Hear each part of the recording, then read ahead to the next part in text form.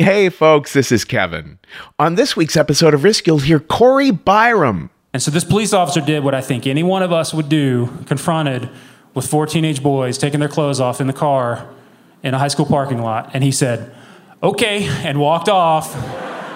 That and more. But before that, folks, we are looking for Halloween sorts of stories and winter holidays sorts of stories for our Halloween episode and our winter holidays episode. So those Halloween sorts of stories are, ghost stories or, times that you were afraid for your life, horror movie sorts of stories or stories that take place on Halloween.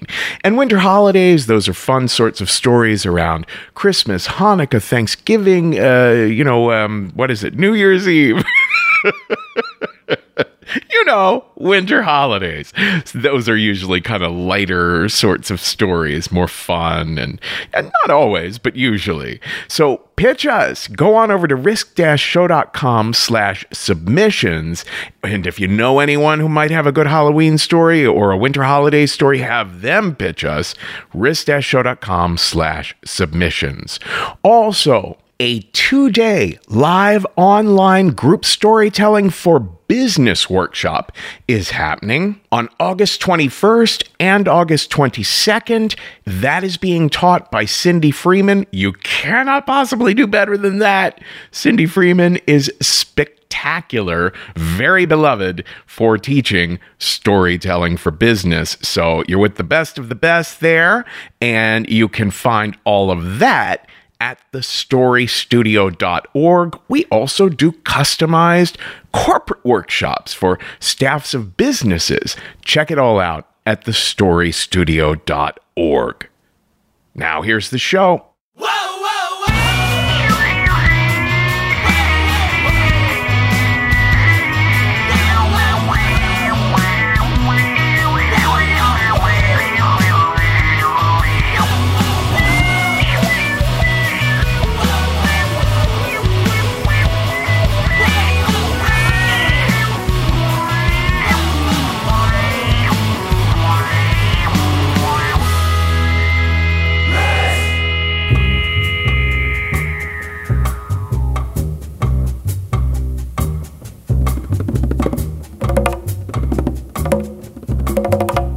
Hello, kids. This is Risk, the show where people tell true stories they never thought they'd dare to share. I'm Kevin Allison. This is Kenny Burrell behind me now. And we are calling this week's episode Buds.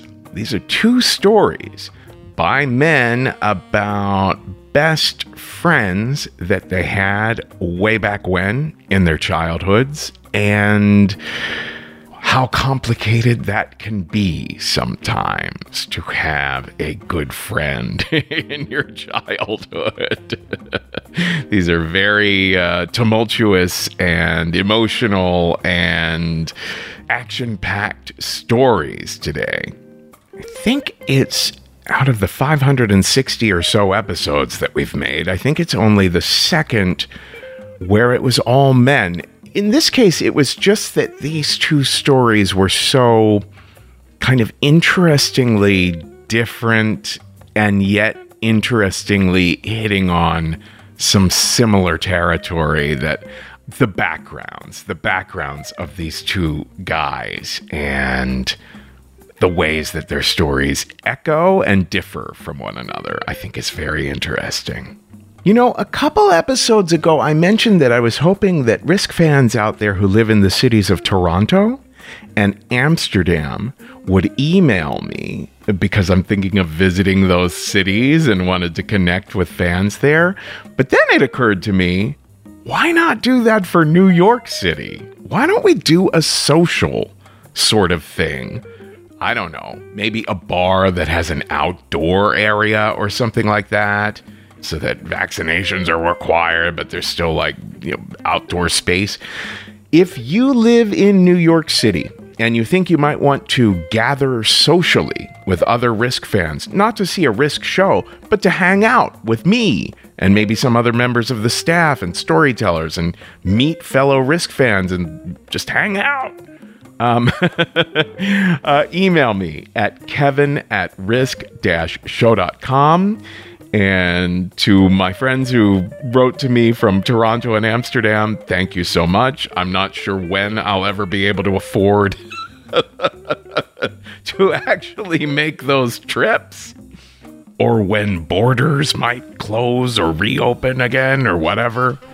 So for the time being, it seems like it might be a good idea to get to know some of our New York fans better. So email me at kevin@risk-show.com. and I'll let you know we'll organize some sort of social thing soonish. And we have another show coming up on August 18th at Caveat on the Lower East Side. It'll be at 7 p.m. Eastern. You have to show proof of vaccination. And it will be simultaneously live streamed on YouTube. So be sure to get your tickets for either the live stream or the in-person show at risk-show.com/tour. Again, that's August 18th at 7 p.m. Let's get to the stories. The first was recorded in 2015 in Denver. We thought we had lost the audio for this one. We've been doing a lot of recovering, reconstituting, remastering of old archive material. Anyway, I was thrilled to find that this story is still so great and sounds great too. This is Corey Byram, who you can find on Twitter at CD Byram, with a story we call The Iceberg.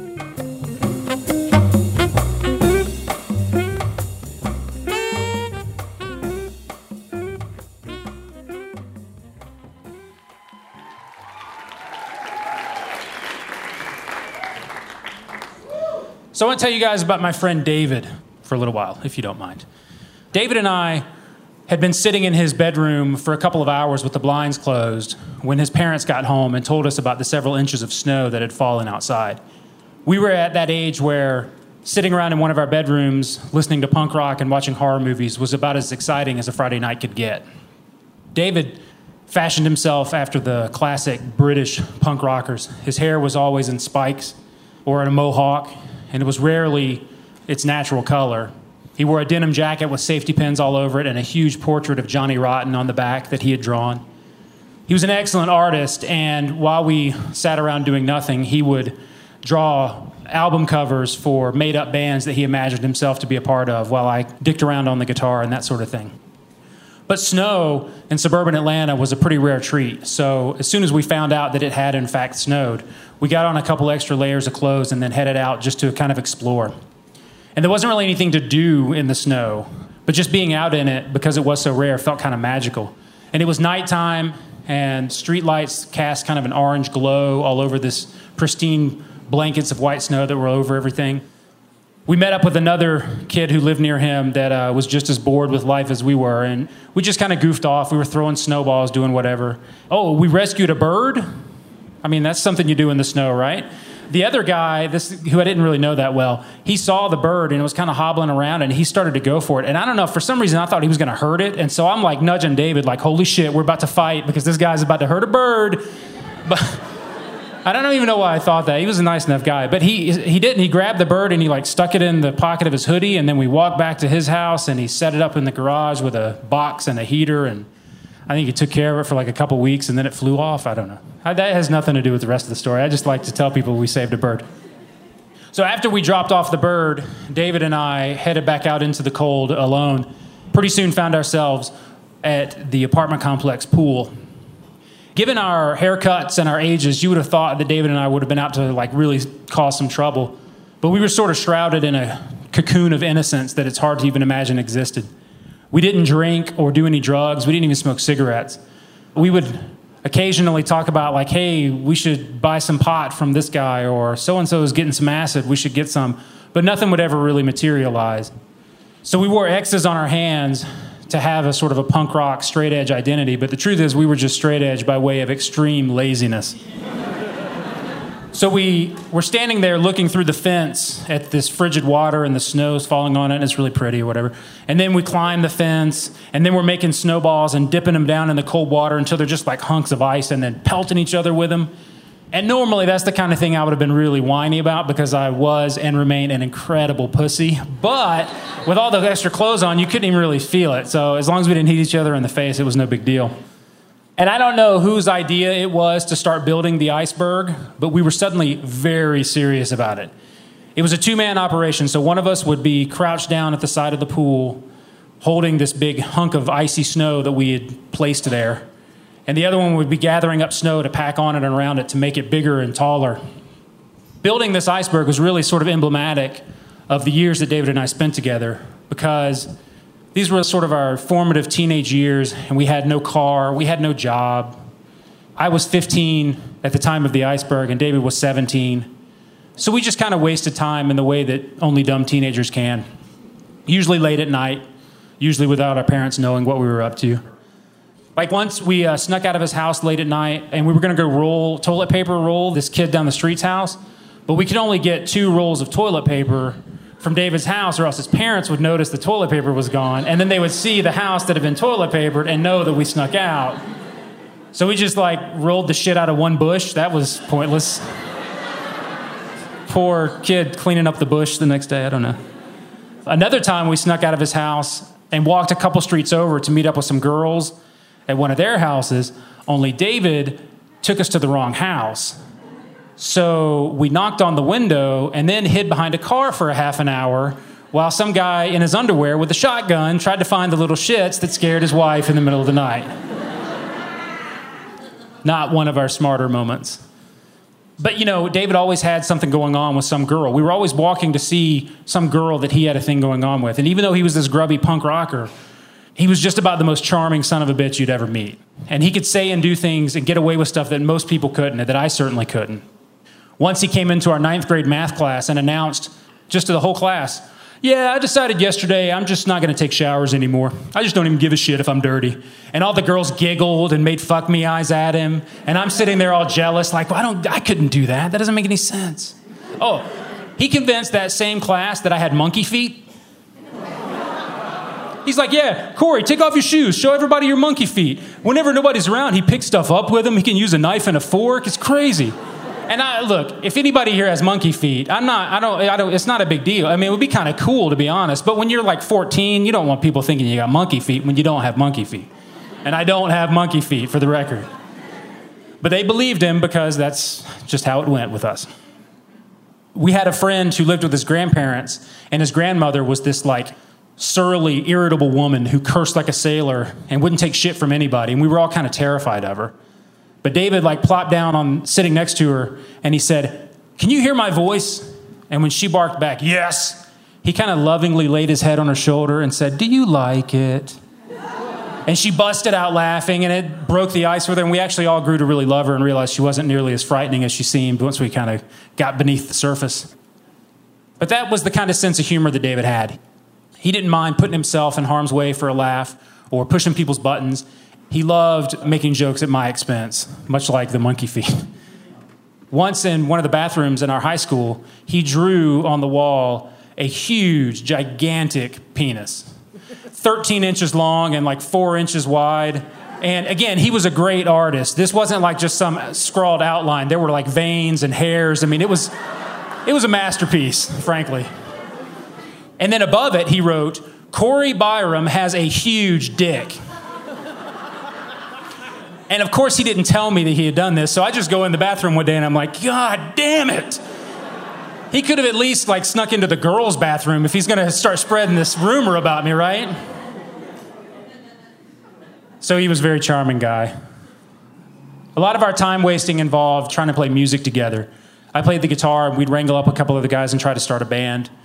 Sometimes he would play bass, but he had a really unparalleled lack of rhythm. Other times he would try to sing, and his timing was no better there. So these sessions would usually end with us not speaking for a few days because I would get so irritated with his lack of focus, and he would be so annoyed by my constant bitching about his lack of focus. So for the years that went by and all the times we tried to start bands together, we managed to write one song, and it was called "My Sister Got Plowed by Hitler." It was pretty sophisticated. So anyway, at least with the iceberg, we had a physical representation of our time wasting. Once we were done building it, we could step back and look at this huge thing we had made in the pool and be proud of our accomplishment. So you can imagine my frustration when I went to go to the bathroom and came back to see the thing floating off in the pool unfinished. And I told him like 5 times, just sit here and hold it. Don't do anything. Don't try to add any snow. Just sit here and hold it. I'm just going around the corner. I'll be right back. And I have no doubt that my insistence on him sitting there and holding it is exactly why he didn't sit there and hold it, because that's just the kind of guy he was. But no, the iceberg had floated off and it was a done deal. Over the next year or so, we started to drift apart as we both got into bands that took up a lot of our time. Bands not with each other, because that was not going to work. And even though our bands shared the bill a lot of times, and we even shared a band member for a long time, we just didn't see each other as much.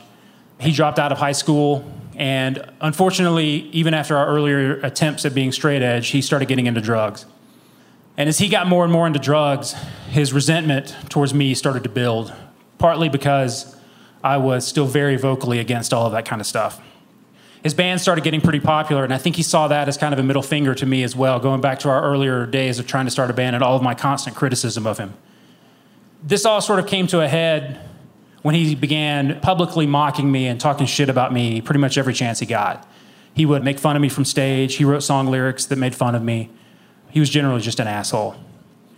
There was no event that caused it. It was just something that started kind of building and happened over time. And if anyone asked him, like, what's your problem with Corey? He would just be like, man, fuck that guy. He thinks he's so much better than everybody else because he doesn't drink or do drugs. And he's all high and mighty. And, the truth is I can't necessarily argue with his reasoning. Looking back on it now, I think I was probably as much of an asshole as he was. I just wasn't quite as public about it. This went on for, a few years, maybe 18 months. It slowly built. And the thing is, we still had tons of friends in common, so it was really awkward because we tried our best to avoid each other, but we would often be sort of thrust into the same space. He was still the fun-loving, crazy, hilarious guy that I'd always known. He just wasn't that way around me. And so, for example, we had a friend in town visiting who was supposed to be staying over at David's house, and that friend came bursting into the Little Caesars where I worked. And he was like, hey, I need somewhere to stay tonight. David got arrested. And so I had these conflicting emotions. My first thought was like, oh, Jesus, what has he done now? Like, was it drugs or theft or violence or whatever? And then my second thought was, good, that dick, because I kind of figured whatever he had done, he had brought it on himself anyway, so he was getting what he deserved. But no, it wasn't any of those more serious things. He'd gotten arrested for streaking the Fayette County High School football game. So let me paint a little scene for you. It's kind of misting out. It's not really raining, just kind of drizzly. There's 4 teenage boys in a car taking their clothes off in the parking lot next to the high school football game. This is what the police officer found, and he knocked on the window, and David rolled it down, and being the most cool-headed and charming of the bunch, the officer said, what are you guys doing in here? He said, our clothes just got wet from the rain a little bit, so we just got in here to dry off and get on some dry clothes. And so this police officer did what I think any one of us would do, confronted with 4 teenage boys taking their clothes off in the car in a high school parking lot. And he said, okay, and walked off. Because he's like, they do not pay me enough to deal with this shit, so whatever these kids are doing, they can fucking do it. I don't. So sure enough, just before halftime, David and these 3 other guys hop the fence in one end zone, and they go tearing off down through the football field, butt naked. The crowd's going crazy. The cops come in from the other side and are coming up behind them. And as they get to the other end zone, the fence on the other side, our school's head janitor, this big redneck guy, is leaning up against the fence. And he casually tosses out some advice that David could have probably followed from then on. You better move your ass. The cops are right behind you. And so sure enough, the cops caught him and the others, and they were arrested for streaking the high school football game. But these moments of, hilarious shenanigans aside, his drug use was starting to lead him to some pretty dark places. This culminated in a few G.G. Allin-style performances with his band involving nudity and beer bottles and oral sex and whatever else.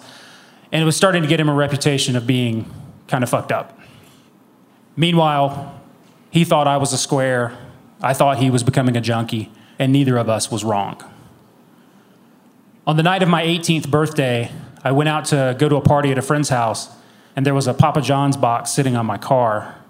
And David was a delivery driver for Papa John's. So I was a little scared to open it because I thought he might have like shat in it or something, which would be kind of funny, I guess, even though he was being a dick. But he didn't shit in it, thankfully. So when I opened it up, there was one of his band's T-shirts inside and a message scrawled on the box that said, "I'm sorry, Big Hairy Fatty." And Big Hairy Fatty was a term of endearment, if you can believe it. So it was the best gift I got that year. And I went to the party, and David was there, and we hugged and exchanged I love yous, and he apologized. And I said, "David, what happened? What caused all this?" And he said he didn't even know.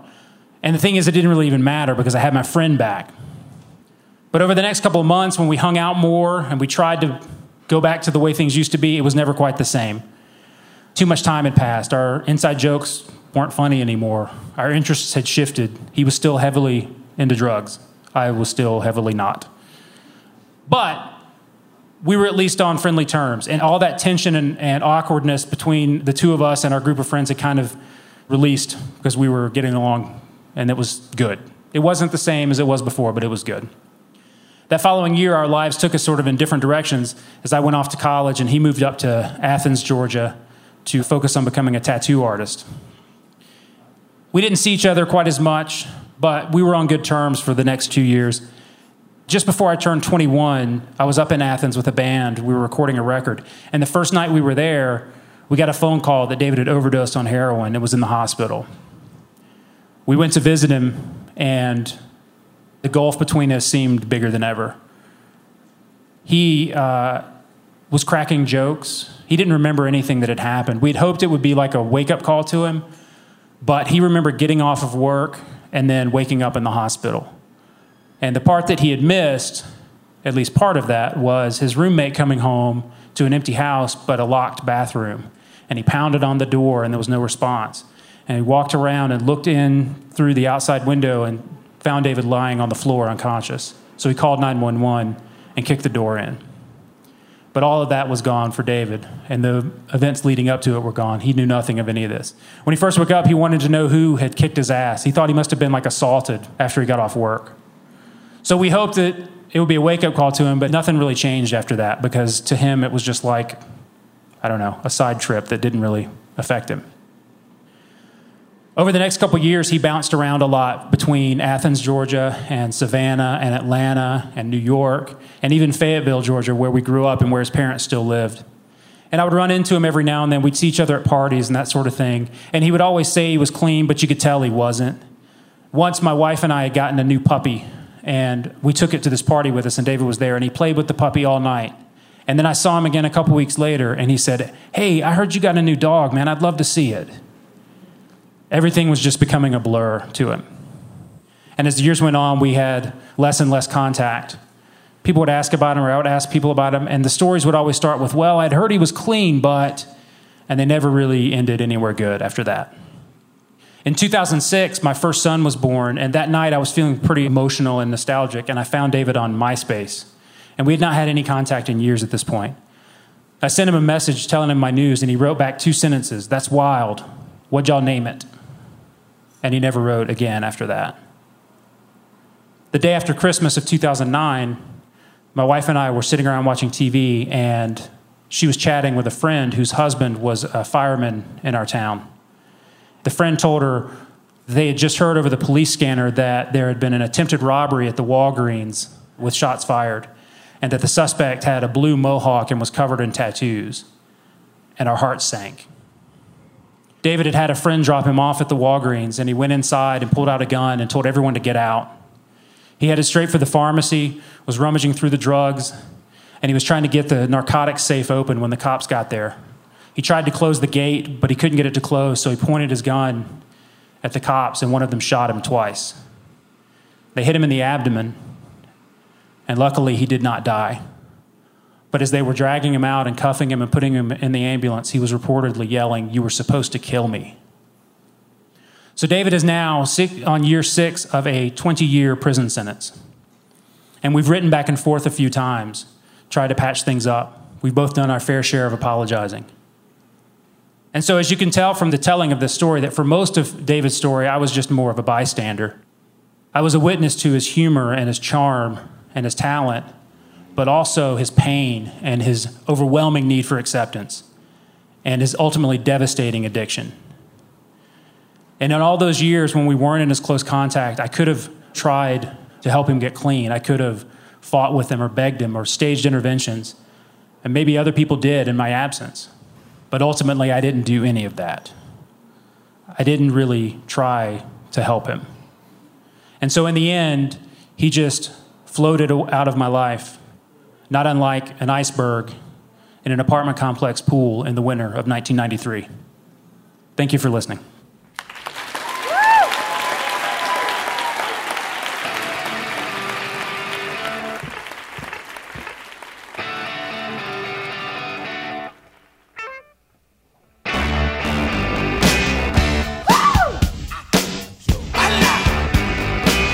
Darling, you got to let me know.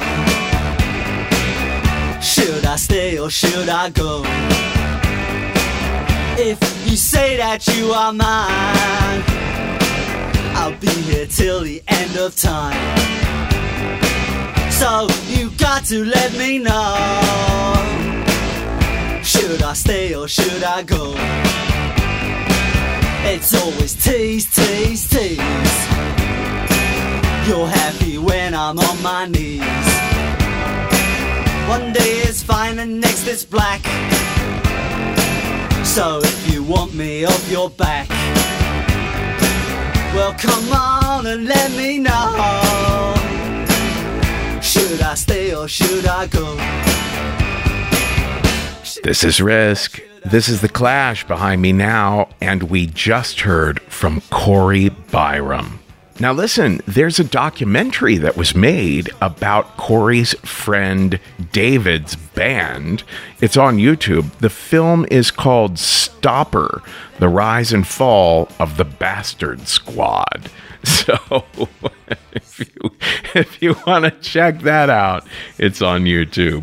Folks, if you love what we do here on Risk and over at the Story Studio, the support of our fans is so important to us, and it could not be more appreciated.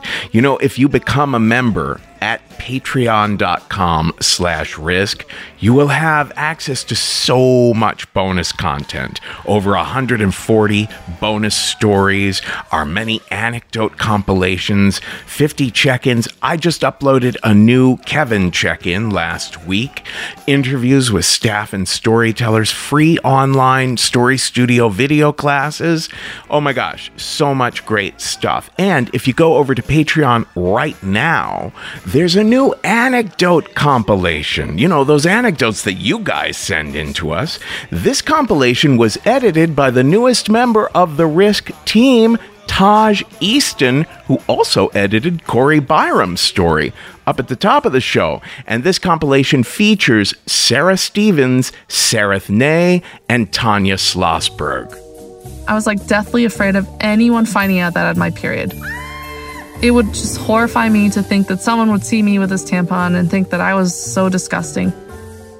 So check out all of that and more at patreon.com/risk. And if you'd like to make a one-time donation, that's at paypal.me/riskshow.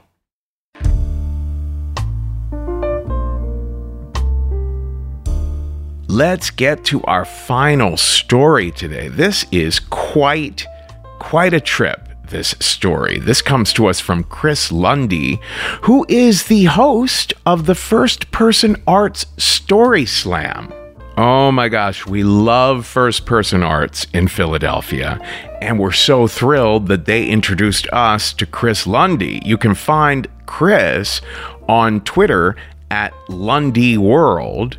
This is also extraordinary in that all of the music in this story was composed by our audio editor, John LaSala. So let us go off on this journey now. Here is Chris Lundy with a story we call 413.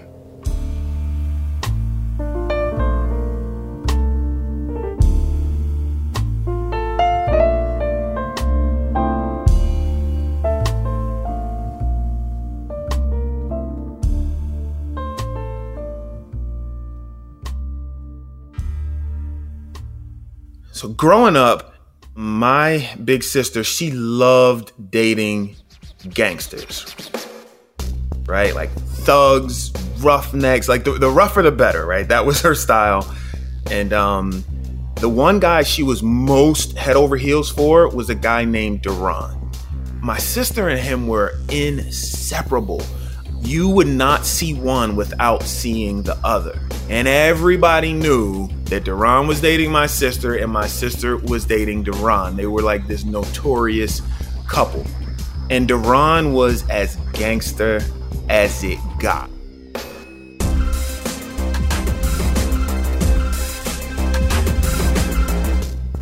I didn't know what he did or how he did it, but everybody was afraid of Duran, and Duran wasn't scared of nobody. Now, he wasn't the biggest guy in the world. I consider him like lanky, and when he was smiling, he had like the kindest face in the world, but when he was angry, that same area would turn down and become this extremely intimidating scowl, right? So it was like two extreme opposites, same face, two completely different ends of the spectrum. He kind of walked to the beat of his own drum. He had his own set of rules, his own code.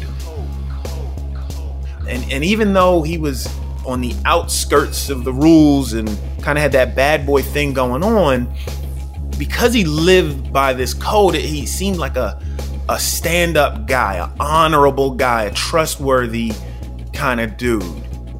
And he had a lot of bass in his voice, and he knew how to use it. I remember one time I was with Duran, and he saw these four guys out in front of an apartment building, and for no reason at all, he yells to them, "Yo, what the fuck are y'all looking at?"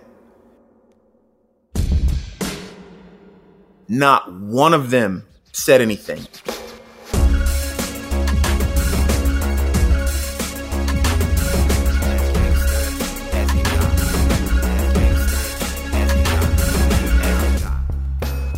I was floored by this. If I saw these four guys, I would have been scared or just wanted to mind my business. And Duran, unprovoked, initiated a beef with these four guys confidently. And they didn't say a thing to him. And that was just more evidence that Duran was a motherfucking gangster. Everybody was scared of him. He had the neighborhood on lock. So I was growing up in a tough neighborhood, but I wasn't a tough kid, right? I was in middle school. I loved comic books. I collected pennies. I was that kid. I was a penny collector. And I would like lay them out in rows in my bedroom all by myself in the order from oldest to newest. And like my favorite ones were the old ones, the ones that were old as shit, that on the back, they didn't even have the Lincoln Memorial yet. It just said 1 cent on the back. Like those were my all-stars. I love those. My neighborhood was right on the border of Southeast DC. And Southeast DC was notorious for being the roughest part of a rough city. So by being on the Maryland border there, it was like you can make a left and go toward a creek where there were trees and nice flowers. Or you can make a right where if you weren't wearing a bulletproof vest, you might as well just go ahead and plan your funeral. There was like this dichotomy going on, and it shared, a zip code, but the worlds were so different. And I had friends on both sides of that line. So I was raised by a single mom, a Haitian immigrant, and she was tough. She ran a tough ship in the house, but I don't think she knew much about the neighborhood or what was going on outside of our doors. There were fights all the time for no reason, for stupid reasons. There were bullies all over the place, and people would tease you about anything. Like if you had old shoes, you were getting teased. We called it joning, right? So if someone were talking about your hair, they would be joning on you. And people joned all the time. Fights were unprovoked. You could get jumped for no reason, or worse. Guys were getting shot for gritting on each other, right? And gritting, what that is it's when you kind of look a person up and down in a sizing them up kind of way. And that was just considered a sign of disrespect. And this sign of disrespect oftentimes led to somebody actually getting shot, actually getting killed. And the worst part about it was this was normal to us. Like, this was like a cultural norm. Everybody knew somebody who got killed. Everybody had a friend who died. And we just accepted it as a way of life. It was a scary little world that we lived in. But just naturally, I gravitated toward the good kid way of things, like following rules. I remember nothing made me happier than bringing home my report card to my mother and showing her how well I had done. Like, that would make my day.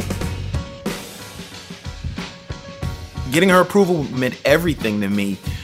So that's the path I walked. That's where I was. But I was always aware of just how bad shit was around the neighborhood. But Deron protected me from all of this. You know, just based off his reputation alone. If you fucked with me, then you might have to fuck with Deron. And nobody wanted to fuck with Deron.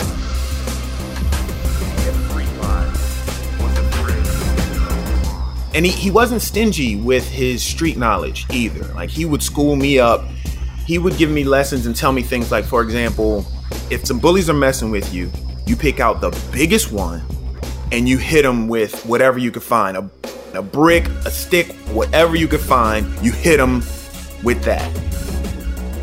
And you'll probably lose, right? You'll lose that fight, but he'll never mess with you again. And everyone who's smaller than him, they're definitely not gonna fuck with you, because now you're seen as the crazy kid that'll hit somebody with a brick, right? And it was true. And he taught me these types of things while he would cut my hair. And that was kind of like his hidden talent. He was the best barber I've ever seen. Like, sharp lines, nice fades. It was an art form for him. He would really take his time. We would set up in the bathroom. You know, he'd sit me on the toilet. The toilet was the barber seat. He would line up his clippers and he would just, shape me up. And while he was doing that, we'd be talking. He was like a comedian. Like, he'd ask me about girls and tell me jokes. We'd talk about school. I mean, Deron taught me everything from how to shoot a gun to how to, kiss a girl. If my mother knew what he was teaching me while he was giving me those haircuts, she would have kicked him out right then and there and told me and my sister to stay far away from Deron. But he knew where we were. He knew the neighborhood that I was in and the type of shit that I would be subject to. And so he was teaching me and preparing me for any situation that I might come across because of where we lived. He knew that I needed it. He knew I needed the help. Again, single mom, so there wasn't a dad around, older sister, so I didn't have an older brother. He kind of stepped in as that male figure to teach me how to navigate the hood. It just boosted my confidence, and it gave me this sense of security when Deron was around. Bottom line, I worshiped the ground he walked on. So when he asked me to take a walk with him one night, I jumped at the chance. I was in. As we're walking one night, a car pulls up. And it's Saquon. Saquon is another guy from the neighborhood, older than me, but maybe a couple of years younger than Deron. Saquon was a little badass, not like Deron, though. Deron was a badass that you took seriously. Saquon was more of a mischievous little guy. He didn't really go to school, or maybe he dropped out too. I'm not quite sure. But no one really took Saquon too seriously. No one feared Saquon. But you knew that if you dared Saquon to do something, Saquon would probably do it. That was his reputation. And he comes up and he goes, "Hey, yo, this is UUV."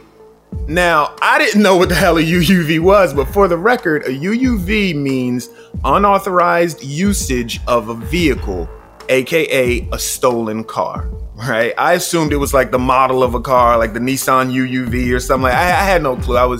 I was just a little naive little kid. And so Duran motioned for us to get in. And so we got in. And I'm thinking, all right, I'm hanging with the boys. Like, what are we about to get into? And so we headed to a construction site where they were building these townhomes. And Saquon is driving like a complete wild man. He's doing donuts. He's spinning out, jumping little ramps and shit like that. And then Duran takes the wheel. And he's even crazier than Saquon. He's doing all kinds of stuff, driving fast. And then out of nowhere, Duran goes, hey, let Youngin drive. That was me, right? I was Youngin. So I get in the driver's seat, and this is my first time ever drive. I'd never sat behind a wheel before. And I'm driving the car, and we spot this porta potty, and they say, yo, run that shit over.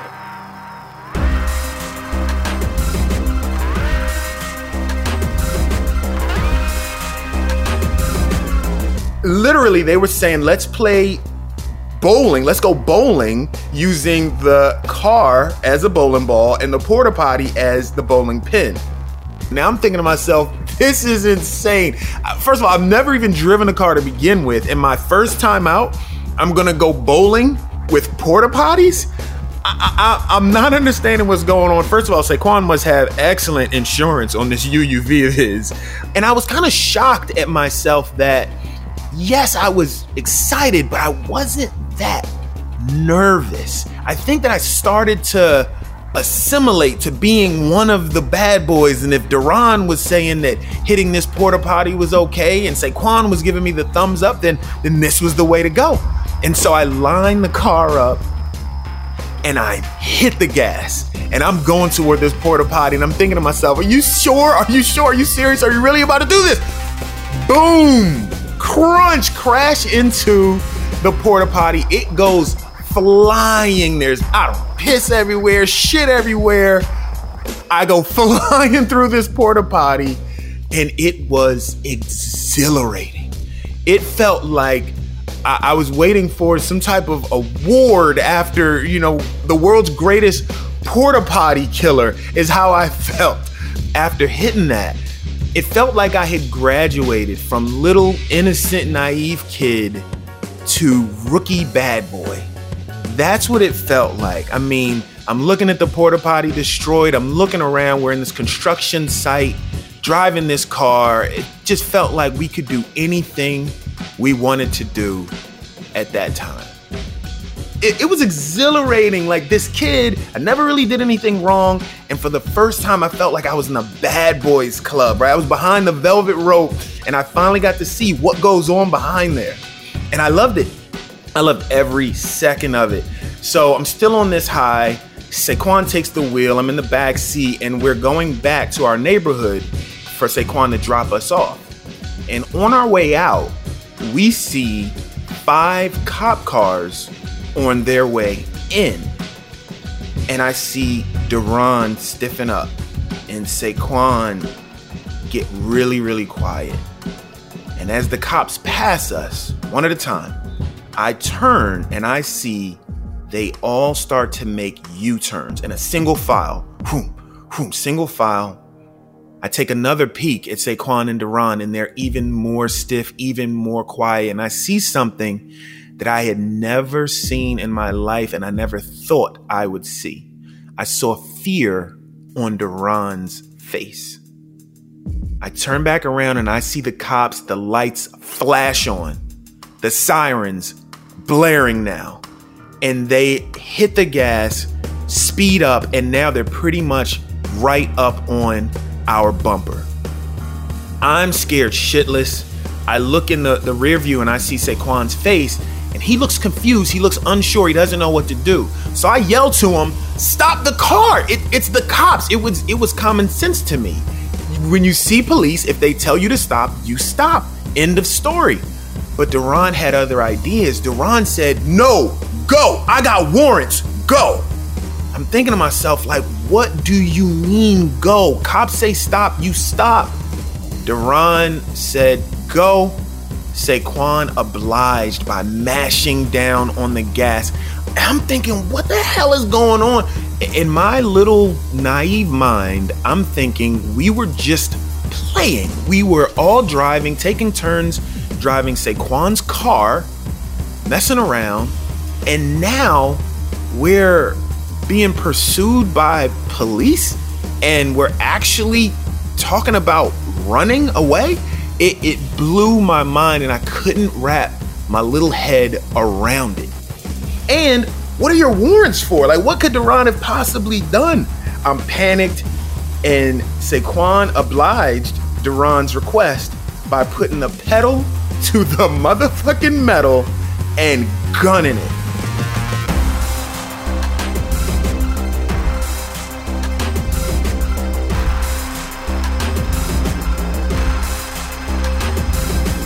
That fast, we were in an all-out high-speed police chase. And I'm seeing that we're headed full speed toward an intersection. And there's no lights. There was a stop sign, but there's no lights. So the cars are coming east to west, west to east. They're flying, but we're going north to south. And we're not slowing down. If anything, we were picking up more speed. I'm bracing. I'm thinking, damn, this is the way I'm gonna die? In the back seat of a UUV? Woof, we go straight through the intersection. I don't know what the odds are, but we went through untouched, unscathed, right through. Now the cops, of course, they are gonna be more careful through an intersection. So they stop to make sure they weren't causing any accidents. And at those speeds, an accident would have been fatal, no doubt. So them being more careful and stopping created separation. It gave us a little bit of breathing room. So by the time we got to our neighborhood, there was a moment of peace. Saquon brought the car to a roll. It was just slow enough for him to jump out. And so Saquon jumped out. And then Deron jumped out. And I go to jump out, but my door wouldn't budge. Fucking child safety locks. Because the car was still in motion, the rear doors couldn't be opened from the inside. So I was trapped. I was petrified. I looked back and I saw that the cops had made their way through the intersection. My stomach dropped. I remember my face feeling tingly just from fear, from shock, from panic. I was yanking on the door. I even slid over to the other side and tried to yank that door open too. Neither side would open. The car's still moving and still rolling. I'm wondering, am I about to crash into something? So I got danger in the front of me. I turn around, I see the cops. I got danger in the back of me, and I'm fucking trapped. I'm thinking, how am I gonna tell my mother?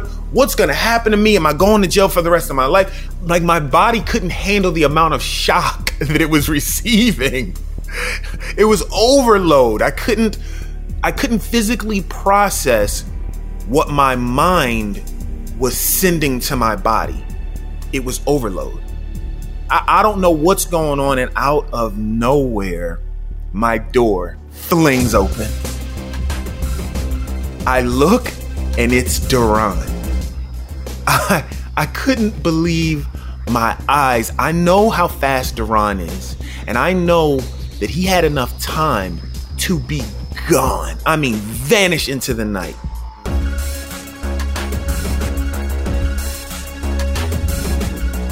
But he stopped and he came back to let me out. I didn't even understand how he knew that I was still stuck in the car. When they had both jumped out and sprinted away, he must have checked back or looked back for me. I don't know. And I'm having all of these thoughts. How is he here?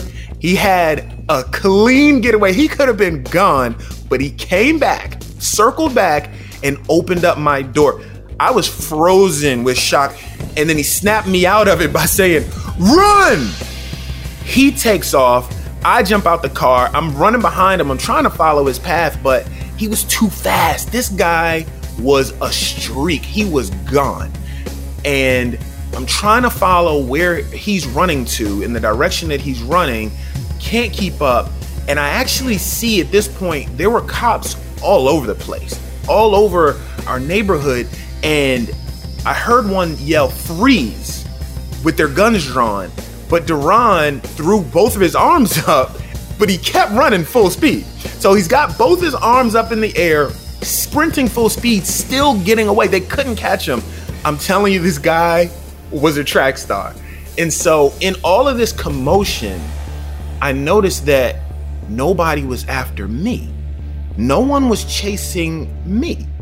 And so I took this opportunity. I had the bright idea to take my jacket off, throw it into the bushes, and just start walking casually, just blending into the neighborhood like I was a bystander who just happened to be outside. So I'm walking calm, minding my own business, and then I hear that sound, the clanging, the clink clang of police baton and keys and handcuffs and pepper spray. You know, that sound that cops make when they're sprinting. I hear it and I'm thinking, all right, just stay calm, just chill out. It's getting louder. It's getting louder. The clanging, the clinking, the clanging. I'm like, all right, commit to the role, Chris. Like, keep your cool, keep your cool. Boom, 2 cops brought me down. And they start pounding me. I mean, beating the shit out of me. One was kneeing me in the back. The other was grabbing my hands to put behind my arms. And I guess I wasn't moving fast enough because they're punching me in the spine. I was yelling out that I'm a kid. I'm just a kid, in hopes that they would lighten up a little bit. I knew that if they were determined to rough me up, that's what was going to happen. But at least scale it back a little bit to the middle schoolers version of whatever you're gonna do here. So I'm beat up and they throw these cuffs on me extremely tight. I'm talking like fingertips losing circulation, and they throw me in the back seat. It was confusing to me because I was raised to be a good boy and to do the right things. And if the police tell you to do something, you do it, you comply. But the way that I was being roughed up, man, it was really giving me some doubts on that whole philosophy, that whole concept there. So I'm sitting in the back seat and the cops are sort of heckling me. I remember the K9 unit guy comes and he lets his German Shepherd in the back seat with me, barking ferociously all in my face. I thought I was gonna be, mauled to death in the back seat there. So I'm petrified. I'm wondering what happened with Deron, what happened with Saquon. I'm seeing more and more cops, more and more patrol cars. It looked like this just huge scene had completely gotten out of hand because all you saw was red and blue lights everywhere. So I'm sitting there, handcuffed, waiting, thinking, and it started to dawn on me that might not have been Saquon's car. I was a complete naive little kid. So the cops, they take me down to the precinct, fingerprint, mugshot, jail cell, the whole thing. And they're pressuring me to give up the names of the guys who got away. And I tell them, I say, listen, one was Saquon, I think. And the other one, I'd never seen him before. I never saw that other guy before in my life. A couple hours later, my mother gets me out and we walk to my mother's car and Deron is ducked down in the seat, out of sight, ducked down. And as soon as he and I lock eyes, he kind of makes this face, this motion and this look to me to just keep quiet, don't say anything. And it dawned on me that he must have ran straight to my house and told my mother some story that got me off the hook. There was no punishment, no yelling, no reprimand. Deron had somehow cleared it all up with my mom. The police actually pinned the stolen car on me, but because I was so young and I didn't have any priors, a fine and an apology to the vehicle's real owner was enough to kind of clear everything up. And my record was later expunged. And then some time went by. And I remember Deron not being around as much. His visits were kind of few and far between. And then we got some devastating news. Deron had been killed. We didn't know exactly what happened, but we knew that he got shot, and we knew that it happened in Washington, D.C. At that time, that's all we knew. Word spread around the neighborhood. You know, everybody knew of Deron, and so him being killed just spread like wildfire. It was the talk of the town. Deron was dead. Deron was killed. I remember there was this emptiness. It felt like my big brother had gotten killed. Like my protector was gone. There was just empty, dark, sad times around then. That year, DC was the murder capital, and Deron was the 413th person killed in the city. I'll never forget that number 413. I later came to learn that the arrest warrant that Deron had was for murder. 2 separate ones, actually. He was in the life. Deron was in the life all the way. But what it did make me realize is, with everything on the line, Deron came back for me that night. He risked everything, right? A warrant for his arrest for murder, 2 murders. And he risked all of that to get me out of the back seat of that car. I don't know, that just blows my mind. Now, I took Deron's death really hard. After that loss, there was a shift in me. I started skipping school a lot. When I did go to school, my grades were bad. I wasn't into anything like sports, no activities, anything like that. I wasn't in anything. My haircuts were trash because, I didn't have Deron around to cut it. It just was, it was a different time. But over time, I started to find my way out of it.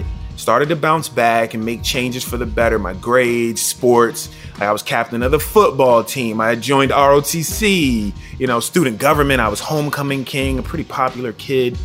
And a lot of it was inspired by Deron. So, he did want to teach me the ways of the street so that I would be protected and taken care of. I think he always knew that I was different. He always knew that I didn't have to go to the left in that area and be in the life. He knew that I had what it took to be better than him and to be better than that and to be better than my neighborhood and what my neighborhood had to offer.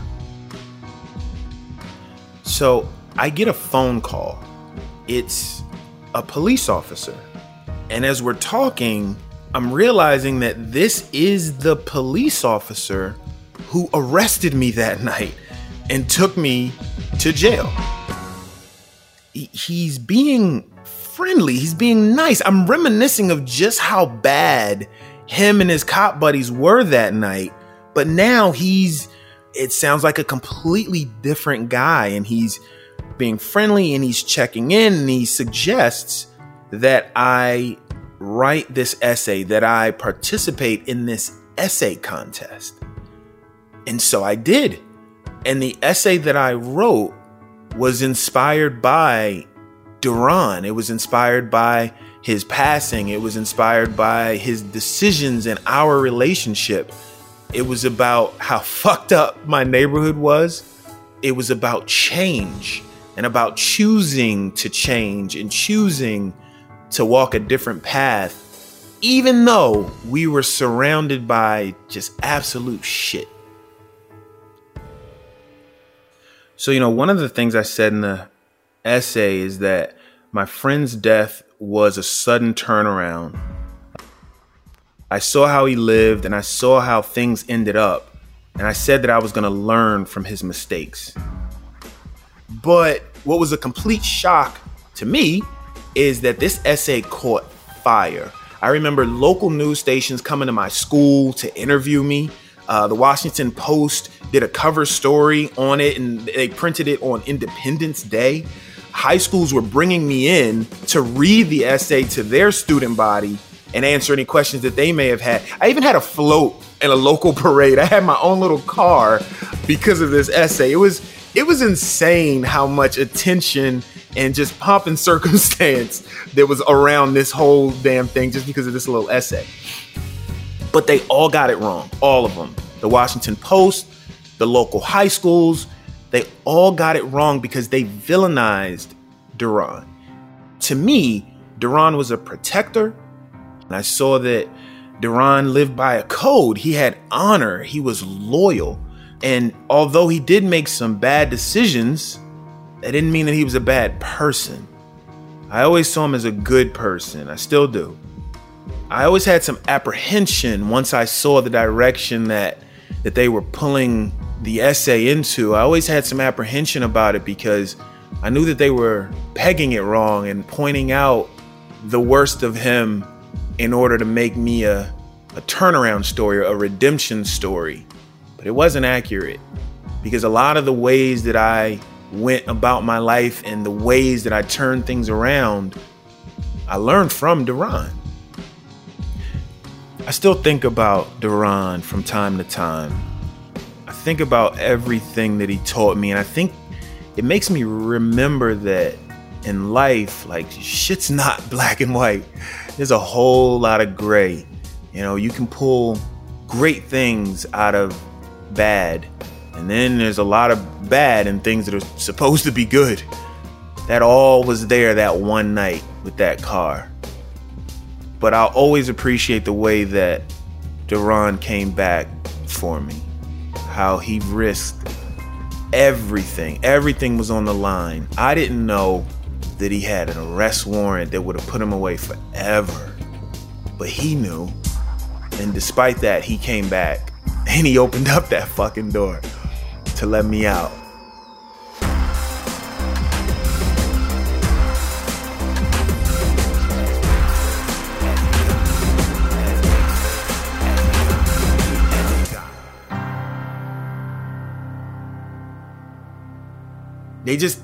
They don't make them like that anymore. Duran, man, he wasn't scared of nobody. Yeah. Na, na, na, na, na, na, na, yeah. Na, na, na, na, na, na, na, yeah, yeah.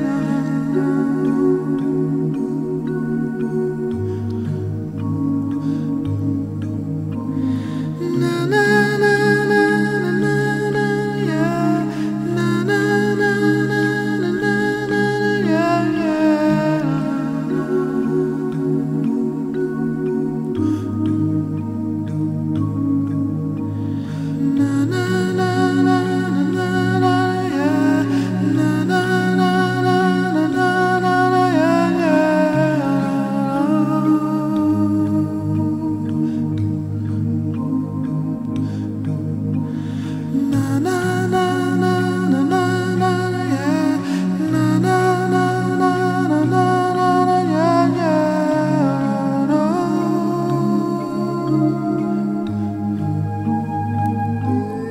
That is all for this week's episode, folks. This is Bobby McFerrin behind me now, and we just heard from Chris Lundy. You can find him on Twitter at Lundy World.